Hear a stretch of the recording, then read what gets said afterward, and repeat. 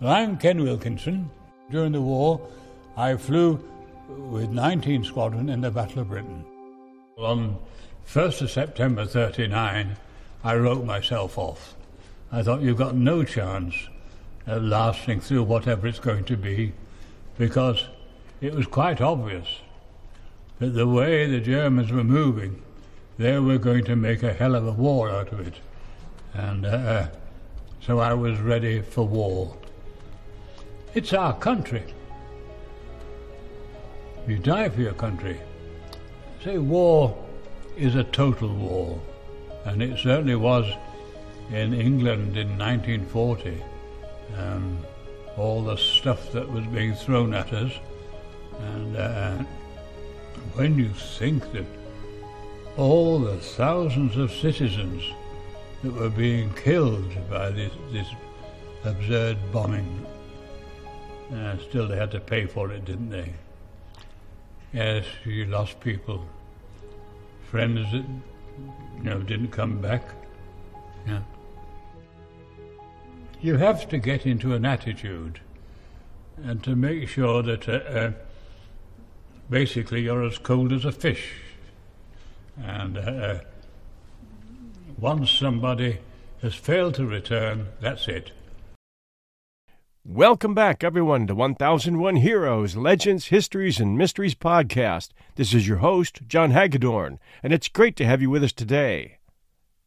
I know there must be a number of pubs in Great Britain into which veterans, Oxford and Cambridge brain trust types, and World War II historians pack nightly to debate the great what-ifs of history, especially British history. And I have a question for them. If you had to choose one World War II battle or campaign on which the fate of the free world rested, which would it be, in your opinion? I would answer, hands down, the Battle of Britain. I think I hear a voice from the back saying, "Well, state your case, mate." And here it is. But I'm not going to give you the short answer. By the time we're done here, you'll know a little or a lot more about Britain's desperate fight to rid the skies of the German Luftwaffe than you thought you did. And you'll also hear a new sense of just how close it all was. And I mean razor thin. All of you here listening, internationally, know the story of Hitler's Germany and their sweep across Europe in 1939 and early 1940, leaving only the tiny island of Great Britain, separated from Nazi-occupied France and Western Europe only by the 20-mile-wide English Channel. I mention the word internationally because many of you are going to be shocked in part 2 of this story to find that a handful or more of your countrymen participated in this classic battle for freedom. They came. They left your country because they sensed there was a battle for freedom going on in the world, and they were needed. Just prior to the air battle which defines the Battle of Britain, the British attempted to free France from the Nazi Blitz, sending the cream of the British Army across to France.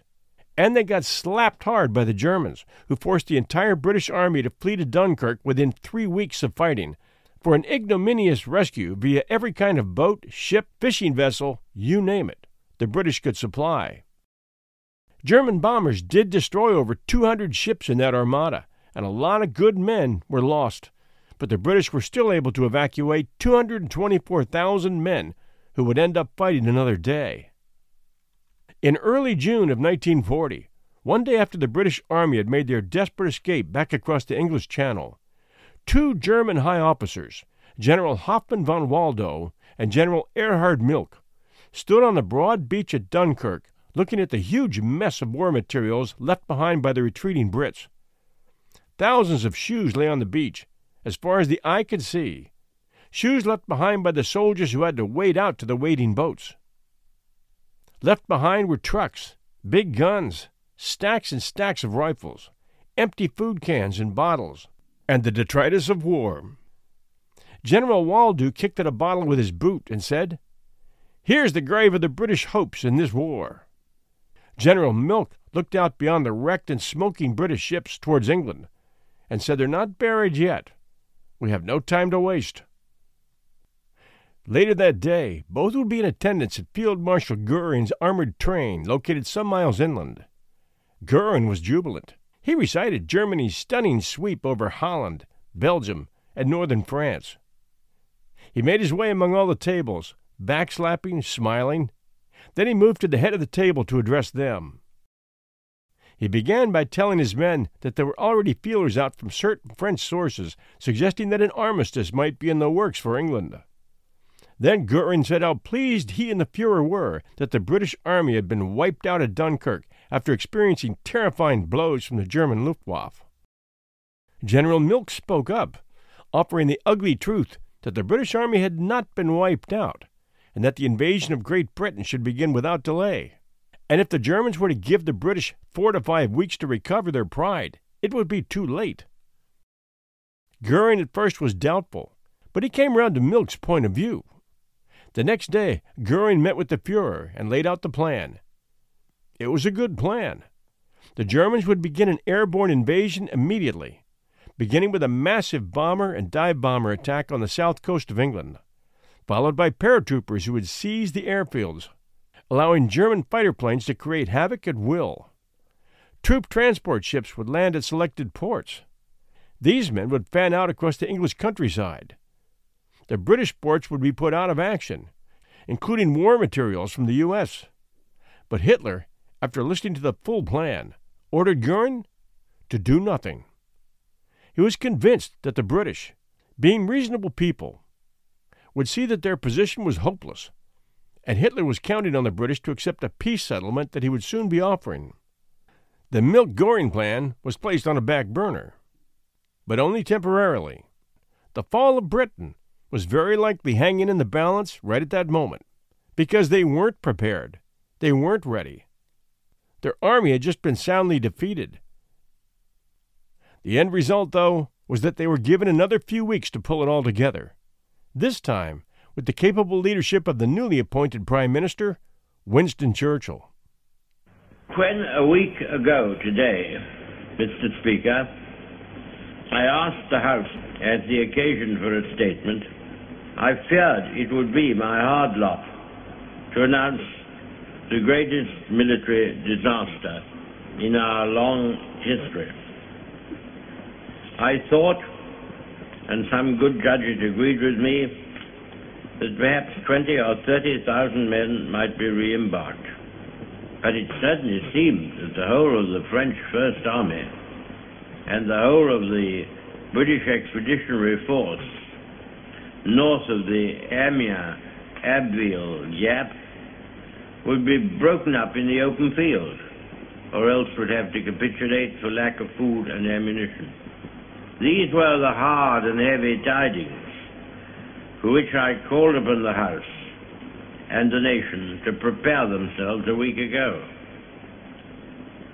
The whole root and core and brain of the British Army, on which and around which we were to build and are to build the great British armies in the later years of the war, seemed about to perish upon the field or be led into an ignominious and starving captivity. The enemy attacked us on all sides with great strength and fierceness, and their main power, the power of their far more numerous air force, was thrown into the battle or else concentrated upon Dunkirk and the beaches. Pressing in upon the narrow exit, both from the east and from the west, the enemy began to fire with cannon upon the beaches by which alone the shipping could approach or depart. They sowed magnetic mines in the channels and seas. They sent repeated waves of hostile aircraft, sometimes more than 100 strong in one formation, to cast their bombs upon the single pier that remained, and upon the sand dunes on which the troops had their only shelter. Their U-boats, one of which was sunk, and their motor launches took the toll of the vast traffic which now began. For 4 or 5 days an intense struggle reigned. All their armored divisions, or what was left of them, together with great masses of infantry and artillery, hurled themselves in vain upon the ever-narrowing, ever-contracting appendix within which the British and French armies fought. Meanwhile, the Royal Navy, with the willing help of countless merchant seamen, strained every nerve to embark the British and Allied troops. 220 light warships and 650 other vessels were engaged. They had to operate upon the difficult coast, and often in adverse weather, under an almost ceaseless hail of bombs and an increasing concentration of artillery fire. Nor were the seas, as I have said, themselves free from mines and torpedoes. It was in conditions such as these that our men carried on with little or no rest, for days and nights on end, making trip after trip across the dangerous waters, bringing with them always men whom they had rescued. The numbers they have brought back are the measure of their devotion and their courage. The hospital ships which brought off many thousands of British and French wounded, being so plainly marked, were a special target for Nazi bombs, but the men and women on board them never faltered in their duty. Meanwhile, the Royal Air Force, which had already been intervening in the battle, so far as its range would allow, from our home bases, now used part of its main metropolitan fighter strength and struck at the German bombers and at the fighters, which in large numbers protected them. This struggle was protracted and fierce. Suddenly, the scene is cleared. The crash and thunder has, for the moment, but only for the moment, died away. A miracle of deliverance achieved by valor, by perseverance, by perfect discipline, by faultless service, by resource, by skill, by unconquerable fidelity, is manifest to us all. The enemy was hurled back by the retreating British troops. He was so roughly handled that he did not harry their departure seriously. Sir, we must be very careful not to assign to this deliverance the attributes of a victory. Wars are not won by evacuations. But there was a victory inside this deliverance, which should be noted. It was gained by the Air Force. Many of our soldiers coming back have not seen the Air Force at work. They saw only the bombers, which escaped its protective attack. They underrate its achievements. I've heard much talk of this, and that is why I go out of my way to say this. I will tell you about it. This was a great trial of strength between the British and German air forces. Can you conceive a greater objective for the Germans in the air than to make evacuation from these beaches impossible, and to sink all these ships which were displayed almost to the extent of thousands? Could there have been an objective of greater military importance and significance for the whole purpose of the war than this? They tried hard, and they were beaten back. They were frustrated in their task. We got the army away, and they have paid fourfold for any losses which they have inflicted.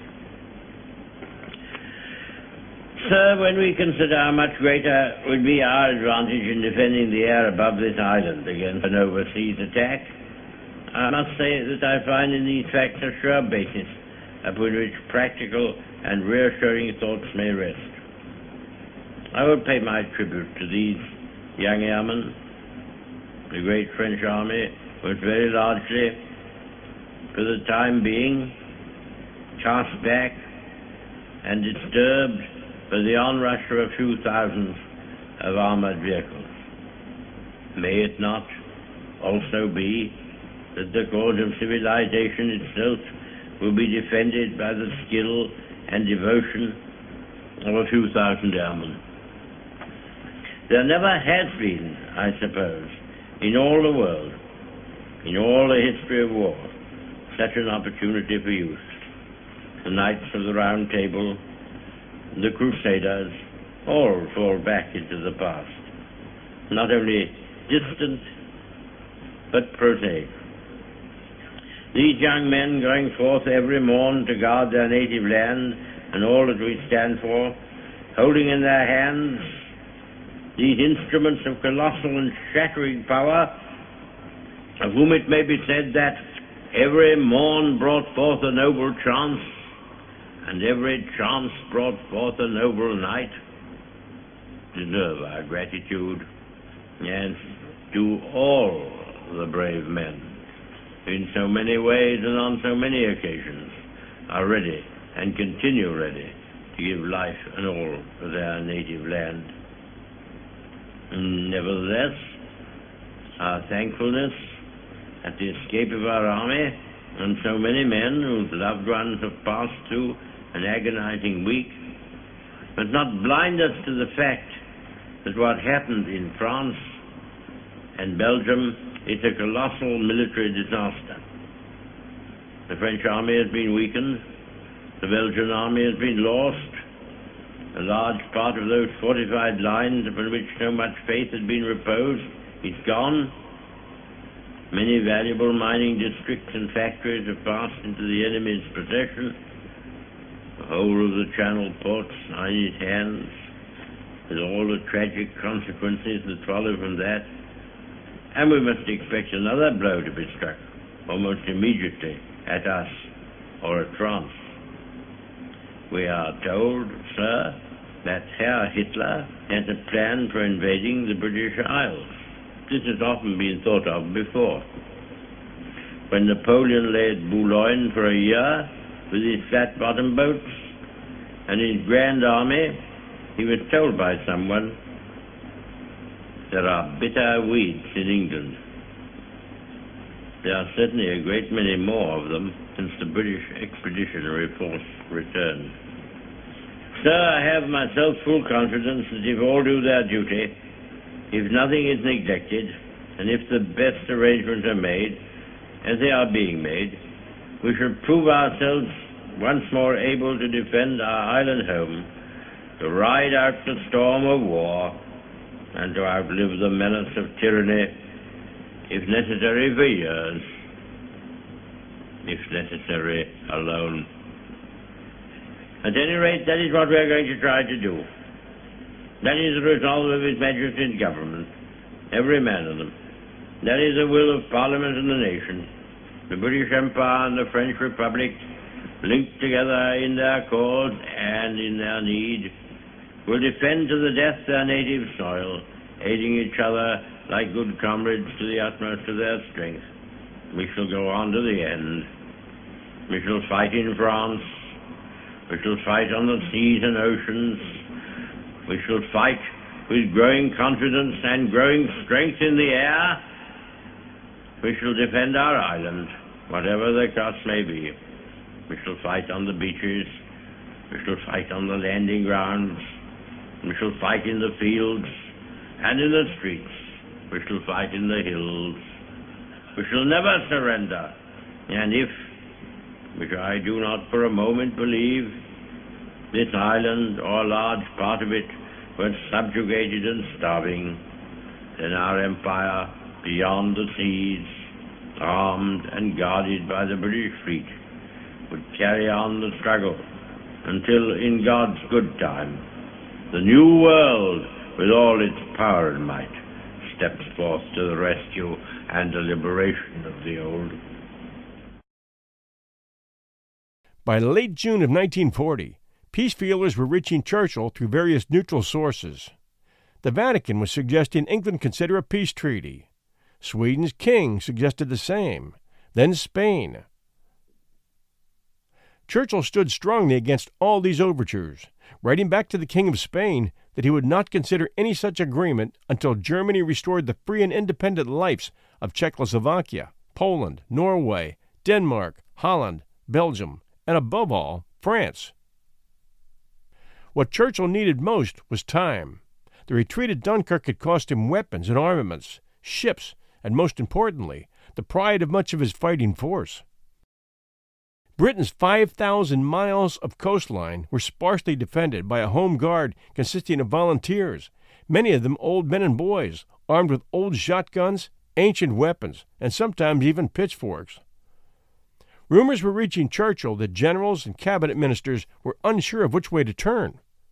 So he called them to an evening meeting in his hole in the ground beneath Whitehall, close to the House of Parliament and government offices.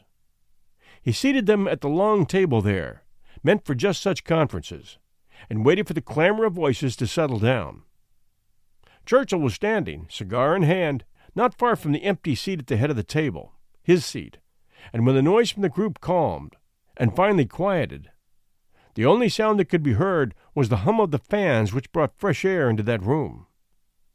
He waved his cigar to direct the men's attention to the room itself, which was well furnished with maps, file cabinets, and all the necessities for commanding a war from a bunker.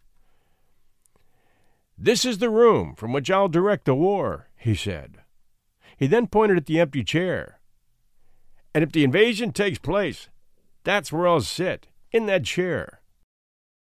Then he placed the cigar back in his mouth and added, "And I'll sit there until either the Germans are driven out or they carry me out dead."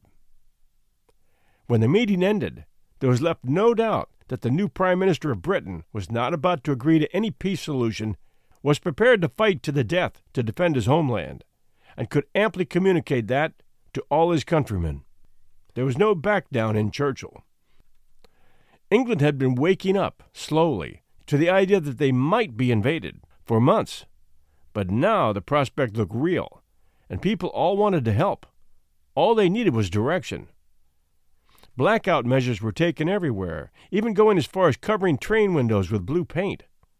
Street lamp posts were painted with black and white stripes so emergency vehicles could see them if all the lights were out. Beaches were fortified with anti-tank pylons. First aid drills occurred everywhere in London. Bomb shelters were created. Everything became a national duty. On one poster, the headline read, "It's waste to waste waste." The elimination of waste in every form during wartime is a national duty and provides an opportunity for all local housewives to win the war. Please keep your waste paper, cardboard, magazines, carpets, and textile waste, bottles, jars, bones, and tins separate from other refuse. Remember, raw material is war material. As early as January 1940, Churchill had requested that over 1 million women were needed for work in munitions factories, and they quickly signed up. The biggest threat to Britain was the German Luftwaffe, Air Force, which was the most well-equipped and destructive air force in the world at that time. Yes, it had strengths, but it also had weaknesses. Its greatest asset was the German propaganda machine that constantly overstated its capabilities and numbers. Their two most dangerous mid-level bombers were the Dornier 17 and the Henkel. The Dornier 17 featured a bulging glass section at the front which housed 4 crewmen, and this plane was featured often in the 1969 movie Battle of Britain, which was heavy and accurate on air battle scenes. Both the Dornier 17 and the Henkel had weaknesses, those being a number of blind spots open to Britain's fighter planes, the RAF Spitfires and Hurricanes. At the outset of the war, Britain had 650 fighter planes. Germany had 2,500 bombers and fighter planes, outnumbering Britain 4-1 in the air. Germany was also very proud of its Stuka dive bombers and was planning on using them to devastate selected targets, from radar stations on the British coastline to ships, munitions factories, and other selected targets. The Stuka had been used to great effect against Polish ships in the Baltic, Polish troops on the Vistula Plain, British troop transports off Norway, and Allied infantry in Belgium and France. The Stuka over Britain, however, proved to be decidedly vulnerable to British fast fighter planes, which soon realized that when the Stuka peeled off for a dive, it had no armament to protect itself from being attacked on the rear, and the Stuka could only dive at 150 miles an hour, while the British fighter planes could easily exceed that speed. What resulted in the battle over Britain was a daily massacre of Stuka dive bombers. For fighter planes, the Germans had the Me-109, or Messerschmitt. The only problem there was that Germany didn't have enough of them. Airspeed, 354 miles per hour. But it had a short fuel range, and many never returned from the bases on the French coast. Despite their shortcomings, the German Luftwaffe had assembled and captured bases on the French coast, just 20 miles from Dover, and they were a fearsome force. Goering and his minions had many reasons to believe that the Brits would buckle. The crews had had nothing but success so far in dealing out death and destruction to countries who had never done them any harm. And they were having great fun throwing barbs at the British people, who would soon be bowing at their knees, or so they thought. The RAF had been greatly weakened by the failed French campaign. In the first 10 days alone, 232 RAF fighters had been shot down, destroyed on the ground, or captured. Goering expected a feeble air defense now, but he would soon realize he had miscalculated Britain's ability to stand up for themselves in times of disaster. Hitler was not even looking at Britain as a threat. He was sure they would fall like a half-baked cake. He even saw them as his Aryan brothers, of sorts. His eyes were on Russia, and he did not see them in the same light.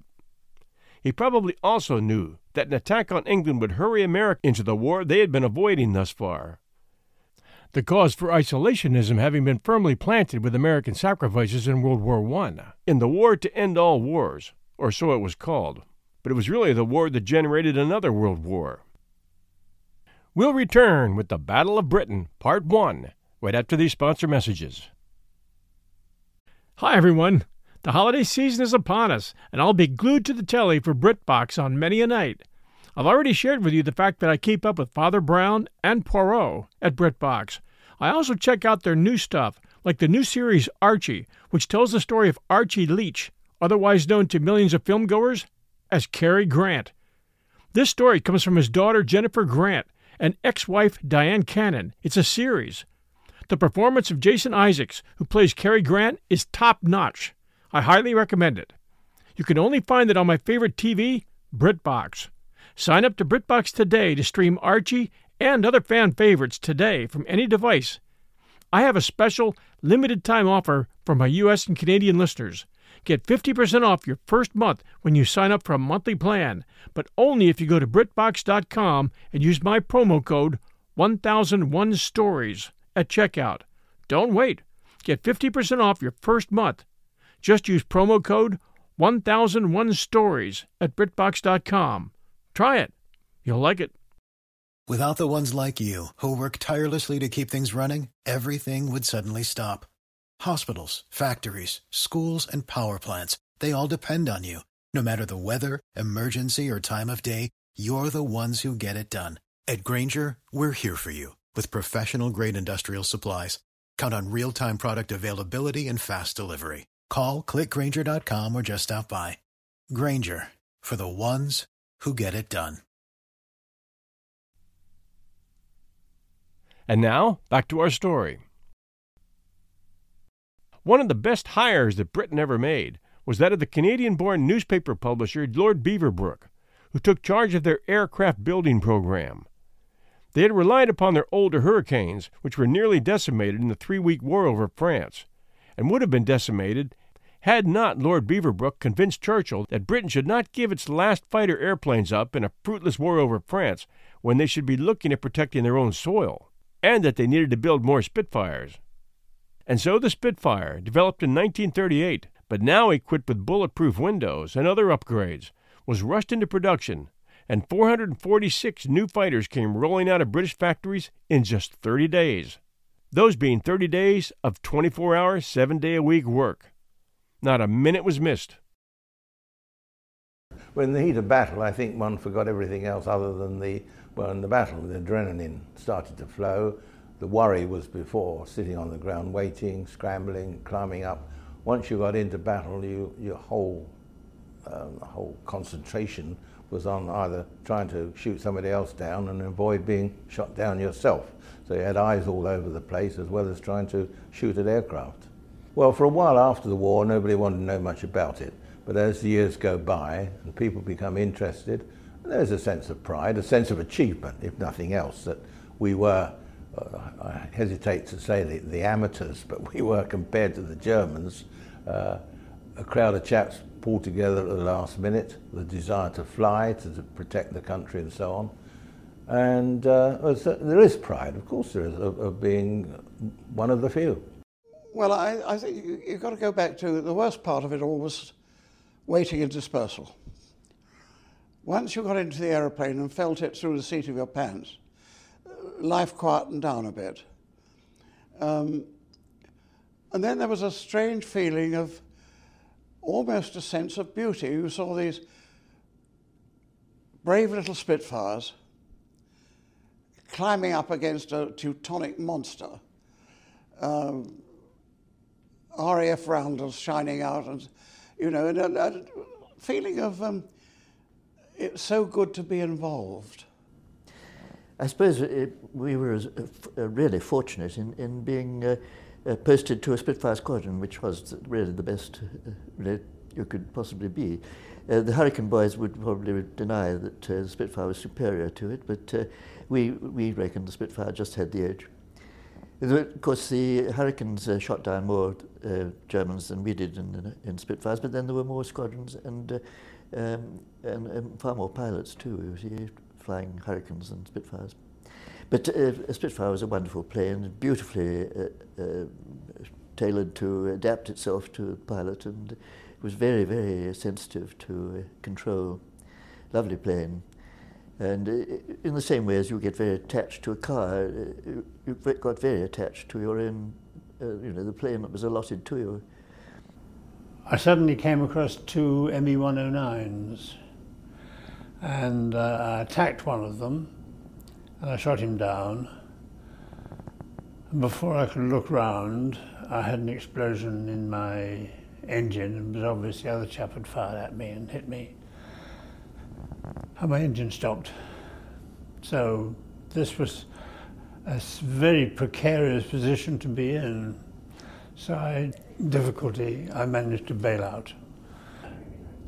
I suppose I was about 5,000 or 6,000 feet height when I came down. When I came down, I was over the sea. When I came out of the cloud, I was over the sea, about 500 feet, and my parachute opened at that moment. Now, you don't have to be a brain surgeon to know that it would be less than 3 seconds before I hit the sea if my parachute hadn't opened. So I was that close to. I worked it out afterwards. I didn't work it out at the time. I'd love to show you a photo of the Spitfire. For those of you who don't know what a Spitfire looks like, it was covered with brown camo paint and had a bubble cockpit hood and a small rounded tail fin. To make it identifiable to friend and foe alike, it had a large bullseye, if you will, with a red lion's head in the center, ringed by white, then blue, then orange. Where the Hurricane could do 325 miles per hour, the Spitfire could run at 379 miles per hour, and she carried 8 .303 caliber machine guns. I saw one at an air show, and they are fast and nimble. And I'm not taking anything away from the Hawker Hurricanes, which were better armored and had good range. It was both planes that helped win the greatest air battle for freedom in the 20th century and put a huge dent in Hitler's ability to protect his airspace from 1940 onward. As it turned out, the Hurricanes were largely sent after the German bombers, while the Spitfires went after Germany's fighter planes. A little-known fact of the Battle of Britain. The Hurricanes, by the way, did shoot down more enemy planes than did the vaunted Spitfires. But the Spitfire pilots will tell you, yeah, they were after the bombers, which couldn't defend themselves as well, and weren't as fast, while the Spitfires had to battle with the very fast and nimble planes like the Messerschmitts.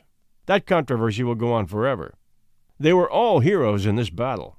It didn't matter. Britain had been working on radar since 1938, and by 1940 had set up a ring of radar bases on their eastern coast that could detect any approaching ships or planes. They called it their invisible bastion, or wall of defense. Germany also knew about radar. Aha! We didn't hear much about their capability there. They had a system called Freya, which was still under development in 1940. What many people don't know is that Germany had made a major blunder when they assigned development to their navy, the leaders of which really saw no pressing need to develop radar.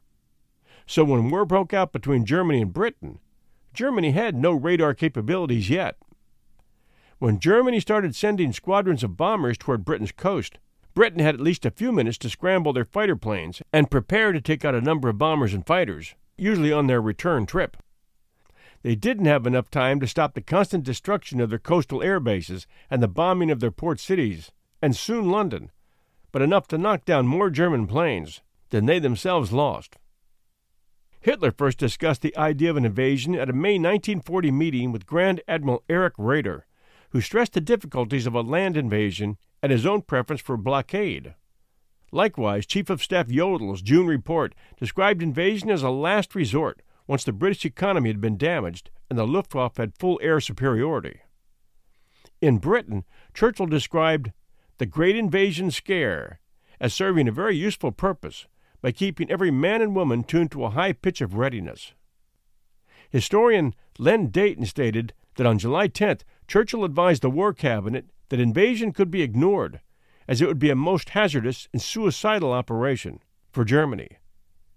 So we find that Churchill himself really didn't believe that Hitler would do it. But he did believe in keeping his own people on edge and working for a common cause. Hitler met his army chiefs, von Brauchitsch and Halder, at the Berchtesgaden on July 13, 1940, where they presented detailed plans on the assumption that the Navy would provide safe transport. Von Brauchitsch and Halder were surprised that Hitler took no interest in the invasion plans, unlike his usual attitude toward military operations. But on July 16th, he issued Directive No. 16, ordering preparations for Operation Sea Lion. The Navy insisted on a narrow beachhead and an extended period for landing troops. The Army rejected these plans. The Luftwaffe could begin an air attack in August. Hitler held a meeting of his Army and Navy chiefs on July 31st. The Navy said September 22nd was the earliest possible date and proposed postponement until the following year, but Hitler preferred September 1940. He then told von Brauchitsch and Halder that he would decide on the landing operation 8 to 14 days after the air attack began. The defeat of France in June of 1940 introduced the prospect for the first time of independent air action against Britain. In 1940, the Luftwaffe would undertake a strategic offensive on its own and independent of other services, according to an April 1944 German account of their military mission. Goering was convinced that strategic bombing could win objectives that were beyond the Army and Navy and gain political advantages in the Third Reich for the Luftwaffe and himself. He expected air warfare to decisively force Britain to negotiate. You need to picture Goering here.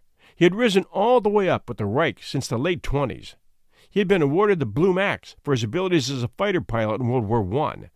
It was Goering who had created the Gestapo, which he handed to Heinrich Himmler in 1934. And by 1940, Goering was the second most powerful man in Germany. He traveled in an armored boxcar attended to by a masseur. He had a tailor who made uniforms to fit his now corpulent body. He had been addicted to morphine for nearly 20 years. After the fall of France, he was appointed to Reich Marshal, having power over all the Nazi generals in their combined forces. He was the head of the Luftwaffe, and he had a huge ego, so if England was to be conquered, it would be by air, by Goering, so he could receive all the praise for bringing England to its knees. And he was no doubt one big reason why British air power was underestimated and why Britain was able to win the war in the skies. But I'm getting ahead of myself. It's now July of 1940. Germany had decided on its plan of attack, which included a three-phase attack. First, a campaign over the Channel to sink all British merchant ships, to attack all Royal Navy ships, bases, and installations, and to destroy or drive out of the sky any Royal Air Force fighters. Second would come an air blitz to destroy all RAF air bases and aircraft factories. And third would come Operation Sea Lion, which would involve an invasion of the now devastated British coastline and interior by combined German forces. The RAF Fighter Command had two major fighting forces ready to defend against this invasion. If this sounds like they already knew the battle plan, you're right, they did. How could this be? I see many of you holding up your hands. Ah, yes, Enigma. the name for the German high command communication device about the size of a typewriter that could break down messages into the German language for their officers. It was a brilliantly conceived device, but as it turned out, not infallible. Polish cryptographers had broken its secrets as early as 1933. However, by the onset of Hitler's war, Germany had upped its security by changing the cipher system daily. London mathematician Alan Turing, taking a full-time role at top-secret Bletchley Park in Buckinghamshire at the outbreak of the war, cracked the new Enigma code, and with the help of fellow codebreaker Gordon Welchman, invented a machine known as the bombe. Using the bombe, B-O-M-B-E, the Allies could cipher the Enigma messages, started in July of 1940, just in time for the German invasion of Britain. A great example of how the brains are often the unsung heroes of the war. Other examples being the U.S. cracking the Japanese naval codes in the Pacific War, and their development of the atomic bomb, which helped to end World War II finally. And that was developed by J. Robert Oppenheimer and Army Lieutenant J. Leslie Groves. When it comes to wars, may the best brains win every time. Fully expecting the German onslaught in July, the RAF Fighter Command, under the direction of Air Chief Marshal Dowding, had two main groups waiting to do battle. 11 Group had its headquarters at Northolt, an outer suburb of London. Its job was to defend the south coast of England from just west of the Isle of Wight through the Straits of Dover and along the banks of the Thames River to London itself. The other, headquartered near Nottingham, in the English Midlands, Robin Hood country. Ah, how I enjoyed doing those adventures of Robin Hood short stories at 1001 Classic Short Stories and Tales. 12 Group's job was to defend the area from north of the Thames estuary through the industrial heartland of England up the North Sea coast to Yorkshire. By July of 1940, 11 and 12 Groups had 640 combat fighters, mostly Hawker Hurricanes, followed by Spitfires, with a few old Defiants mixed in. The Luftwaffe had 824 fighters, 656 Messerschmitts, and 168 Me-110s. I see hands going up. I know I said earlier that the Luftwaffe had a 4-to-1 advantage. This isn't even 1.5-to-1. Here's the answer. The chief target of the RAF fighter planes would be the Luftwaffe's bombers, the total of which the Germans had available was 1,191, which included 316 Stuka dive bombers. Air Marshal Dowding said grimly, "Our young men will have to shoot them down at the rate of 5-to-1. In other words, it was British fighter planes only that could defend against Germany's fighters and bombers combined. Those numbers come out to 3-to-1. But Dowding at that time must have known more German fighters would be on the way soon, so that 5-to-1 was probably accurate. After the lull following Dunkirk, the Luftwaffe sent some bombers over the channel to harass targets, and these were escorted by Messerschmitts, for the purpose of seeing what the British fighters could do. There's a story that occurred over the Hampshire Downs when German ace Adolf Galland spotted a Spitfire and dived on it. To him it looked like a sitting duck cruising 1,000 feet below, but the RAF had seen Galland and put his plane into a tight turn. Galland tried to follow him, but Galland found that his Me-109 would not take the stress. By the time he straightened out, his easy target had vanished. When he got back to his base in coastal France, he compared his notes with fellow pilot Werner Mulders. He, too, had sighted an easy target, only to discover that the British pilot had slithered out of his line of fire like an eel doubling up to escape a shark, as he put it. Galland later recalled, "We were no longer in doubt that the RAF would prove a most formidable opponent." And I mention later recalled, because had he said anything else, it would have been executed. Goering's propaganda machine was not to be defied. As Alfred Price noted in his book The Spitfire Story, the performance of the Spitfire over Dunkirk came as a surprise to the Jagdwaffe, although the German pilots retained a strong belief that the 109 was the superior fighter. The British fighters were equipped with 8 Browning .303 caliber machine guns, while most Messerschmitts had 2 20mm cannons, supplemented by 2 7.92mm machine guns. This larger caliber was much more effective than the .303, and during the battle it was not unknown for damage to German bombers to limp home with up to 200 .303 caliber hits. At some altitudes, the Messerschmitt could outclimb the British fighter. It could also engage in vertical plane, negative G maneuvers without the engine cutting out because its DB601 engine used fuel injection. This allowed the 109 to dive away from attackers more readily than the carburetor-equipped Merlin. On the other hand, the Bf-109E had a much larger turning circle than its two foes. But the British pilots learned and later shared a lot of what they'd learned over Dunkirk, enough to cause the total destruction of the proud and mighty Luftwaffe. The real air war over Britain started on July 10, 1944, and in the beginning, the German pilots had the advantage. The Brit pilots had not quite learned everything they needed to know, and their opponents had been in constant air wars over Spain, so they were very well practiced. In the first 10 days of air clashes, starting with the opening day over Hellfire Corner near Dover on July 10, 1940, the RAF lost 50 fighters. Not a good sign for the RAF, which already had fewer numbers of planes.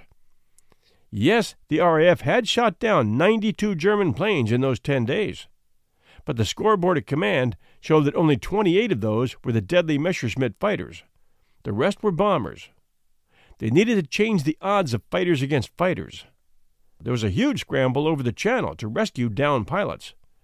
For the RAF, pilots were much more valuable than planes, for there was a limited number of trained pilots.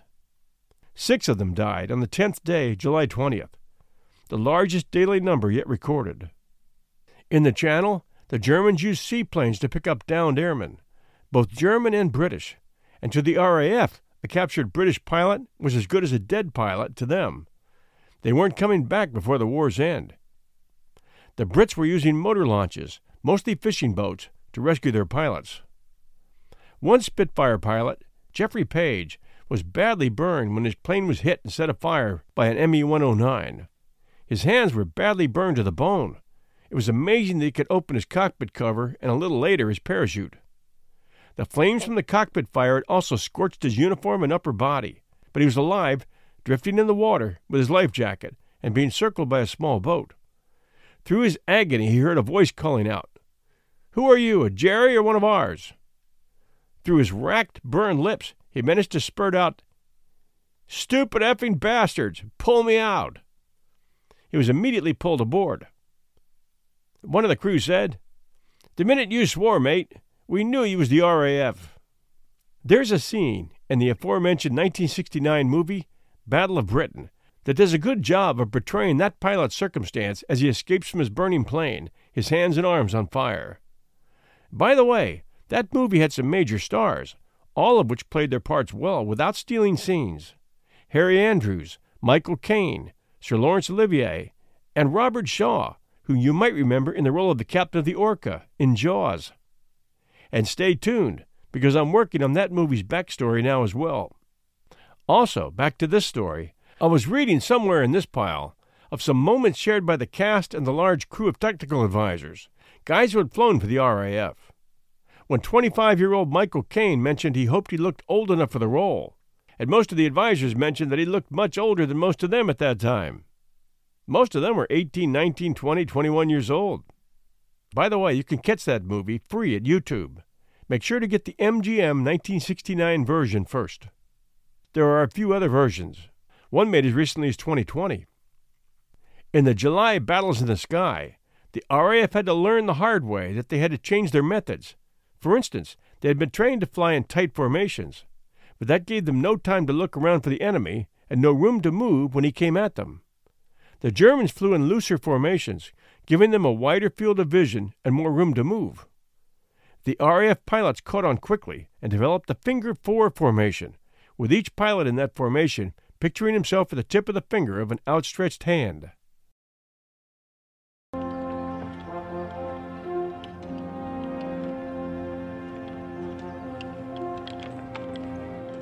My name is Gerald Stapleton. My first name, given to me by my parents, was Basil, and I had so much trouble at school with Basil. So I elected to have Gerald, which is my second name. I first was interested in the Air Force in '36 when Alan Cobham's Air Circus came to our school and landed on the football field. They were all biplanes. And my brother had joined the Air Force, my elder brother, and we'd always been in competition, so I decided to join it. I joined it in January 39, and people who joined it at the same time, at the same age, I was 18 and a half when I joined, we were very lucky having a year's training, virtually a year's training on all Tiger Moths, Hearts, Audaxes, they're bigger biplanes. And then we went to an operational training unit where we went on to Harvards and Hurricanes. After that, you were posted to a squadron. I was initially posted to 32 Squadron at Biggin Hill, and then was posted to 603. And we had older chaps there who'd been flying in peacetime with the squadron. These were the people we felt sorry for because they had families, wife, children, and they were the first ones to go. They were good pilots, but they weren't good combat pilots because we'd never had any experience. Although we did shoot a couple of German aircraft down in Scotland, they were bombers. They weren't dealing with fighters. No, none of us were, until we learned how to deal with them. In that period of time, we had quite a few casualties.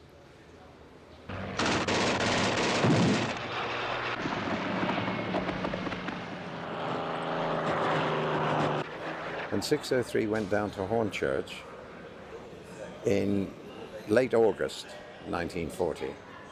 And that's when we became engaged with the Battle of Britain.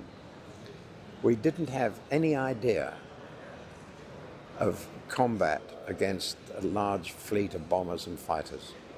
We started flying in threes, and 3 aeroplanes cannot stay together. 2 can. So after very bad casualties in the first week, we started flying in finger fours. When we say finger fours, we mean that formation, exactly like that. 2 and 2. And our casualties then started to drop.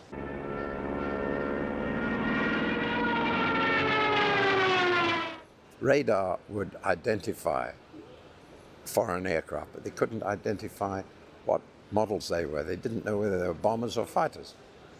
So until they crossed the coast where the observer corps on the ground could say, those are bombers and those are fighters, and phone that information back to control, we were sitting on the ground waiting for us to be scrambled. And then all we had to do was climb for height. They already had height. They had their operational height. And that was a disadvantage we found ourselves in. The one advantage we did have was the Germans were flying over enemy territory. We lost over 500 pilots in the Battle of Britain, but we lost over 800 aircraft that crash landed in Britain, but the pilots were okay. The German pilots weren't. They were taken prisoner of war. And that's one of the reasons why the Battle of Britain had the outcome it had. There was no dogfighting. It was in and out. And reform, the leader of your flying unit would say, right, we'll reform over Hornchurch or Biggin Hill at 20,000 feet. And then you'd get a few of the aircraft in the squadron to get over Biggin or Hornchurch, reform and go back and see if there's anything you could find. But there wasn't one German bomber formation that was stopped before it got to its target. They were all shot down going home. There's the time element again. That's when they were shot down.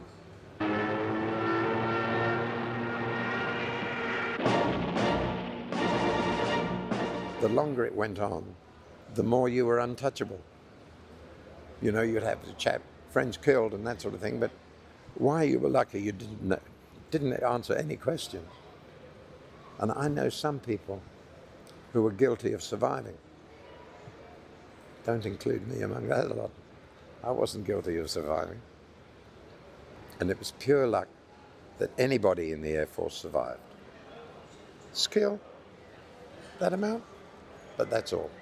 And I was shot down once.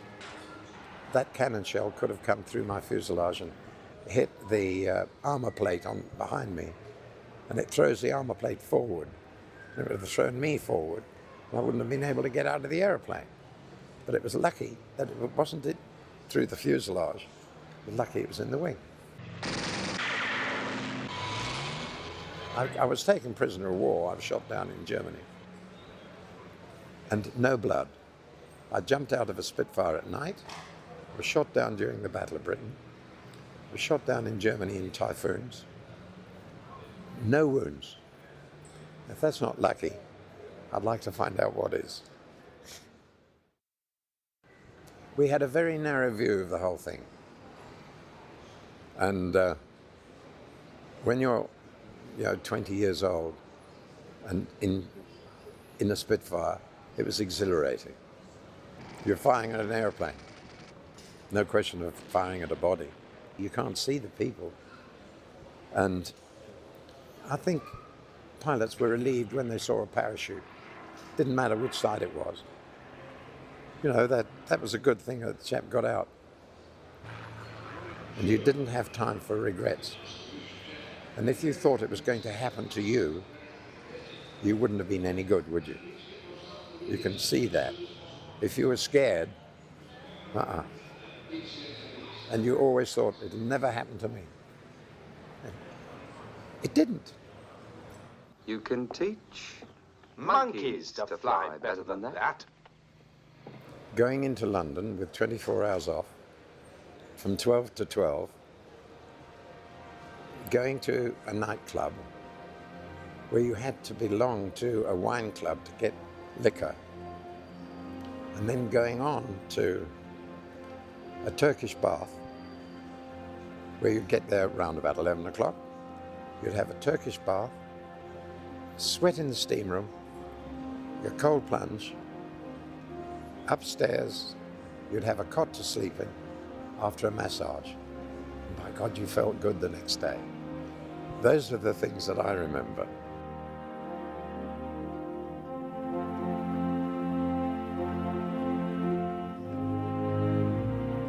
The skies over the English Channel began to resemble food chain warfare, if you will, beginning with the merchant ships on the water trying to deliver supplies to England, the German Stukas above them with full intention to dive bomb and sink them, the Spitfires and Hurricanes diving on the Stukas, and the ME-109s even higher up trying to swoop down on the Spitfires and Hurricanes, leaving the Spitfires to pursue them while the Hurricanes pursued the diving Stukas. Vapor trails ended up being painted all over the sky, scenes that were well portrayed, by the way, in that movie. RAF squadrons in combat zones bordering the Channel were flying 4 to 5 sorties a day. Exhausting. This was pure courage on display. The dogfights generally lasted for 10 to 15 minutes and were being watched by civilians, boat crews, and even German soldiers on the bluffs between Calais and Boulogne, as well as the British Home Guard and BBC reporters. British Air Marshal Dowding firmly believed that there would be an invasion if the RAF couldn't quickly gain superiority. By the end of July, he could see in the statistics that they were showing many more kills than the Luftwaffe were. All they needed was a little more time, and the good news was that the British aircraft workers had produced nearly 500 more new Spitfires. On the German side, Goering was the only man who saw the actual loss figures, and there was no way he was going to report this to the Reichsmarschall. Instead, he reported that things were going right on plan. They were way ahead in kills. The RAF was now completely crippled, and boat passage through the Channel had been totally cut off. Neither of which was true. And Phase 2 of the invasion should begin immediately. That meant the bombing of all British manufacturing facilities and bases and ports. Then the destruction of major cities would begin. He took his false figures to Hitler the next day, and Hitler approved, but with one proviso. He ordered that the Luftwaffe must not initiate any terror raids against British civilians unless he gave the order. He added, bombings to cause mass panic, he declared, must be saved for the last. This, Hitler said, applied directly to London. Hitler gave August 5th as the date of what he termed the Eagle attack. And London, as well as most of Britain, was in for some very hard times. Join us next week for Part 2 of 1001's The Battle of Britain. Next week, Sunday at noon. I'm giving you Spotify listeners a chance to comment on this episode, and we'll read your comments after Part 2. You might have a story or some facts you'd like to add, and Spotify's a good place to do it. You Apple listeners can contribute comments in your reviews as well. And please do join us at our other 1001 podcast. We recently started narrating the Jack London story, White Fang, at 1001 Best of Jack London, where we have a number of Jack London stories. And in the case of White Fang, there's been a number of movies made, but there's nothing anywhere near as good as the book. If you're wondering where to start and you enjoy early boxing, try The Mexican or A Piece of Steak at 1001 Best of Jack London. If you want a South Sea adventure, try the story A Bunch of Knuckles. And we have over 100 Arthur Conan Doyle stories and all of the 52 Sherlock Holmes stories narrated at 1001 Sherlock Holmes Stories and the Best of Sir Arthur Conan Doyle, which is growing, by the way, by listener count so fast I can't keep up with it. Check out all our 1001 podcasts. They're easy to search for, and you're bound to find a few that will become your favorites. I really enjoy listening to the radio versions of Tales of the Texas Rangers, which are now at 1001 Stories from the Old West and in the archives at 1001 Radio Days, as well as Dragnet, which is there as well. Thanks so much for joining us. Please share our show with others, and please help a friend to download at least one of our 1001 podcasts on their phone. That's the greatest way of telling of thanks for what we do. This is 1001 Heroes, Legends, Histories, and Mysteries podcast. This is your host, John Hagedorn. Stay safe, everyone, and we'll be back next Sunday at noon Eastern Time. See you then. My name is Paul Farnes, and I flew Hurricanes with 501 Squadron during the Battle of Britain. I have to admit that I did enjoy most of the Battle of Britain. It was, after all, you've got to remember that we joined the Air Force, I did, and all the other VRs did, to fly.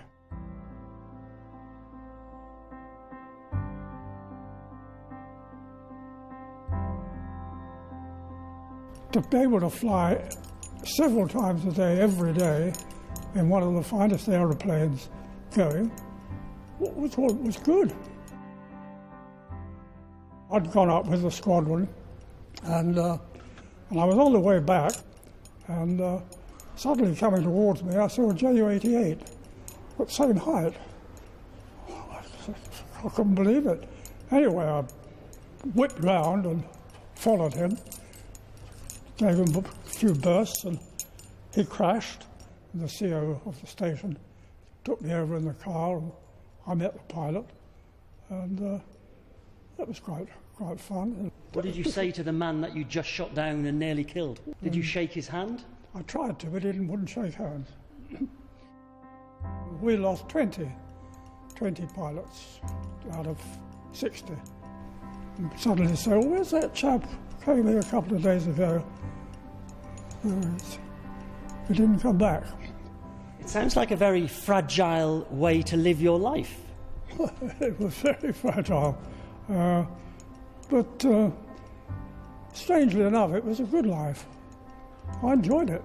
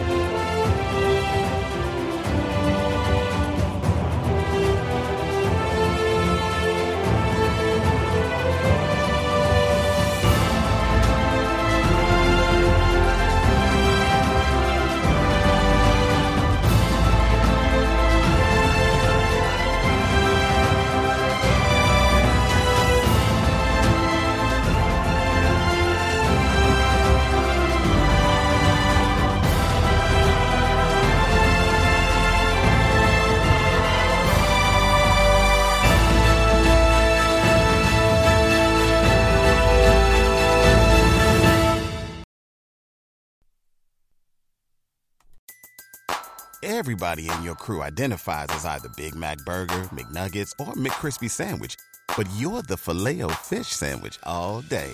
That crispy fish, that savory tartar sauce, that melty cheese, that pillowy bun. Yeah, you get it.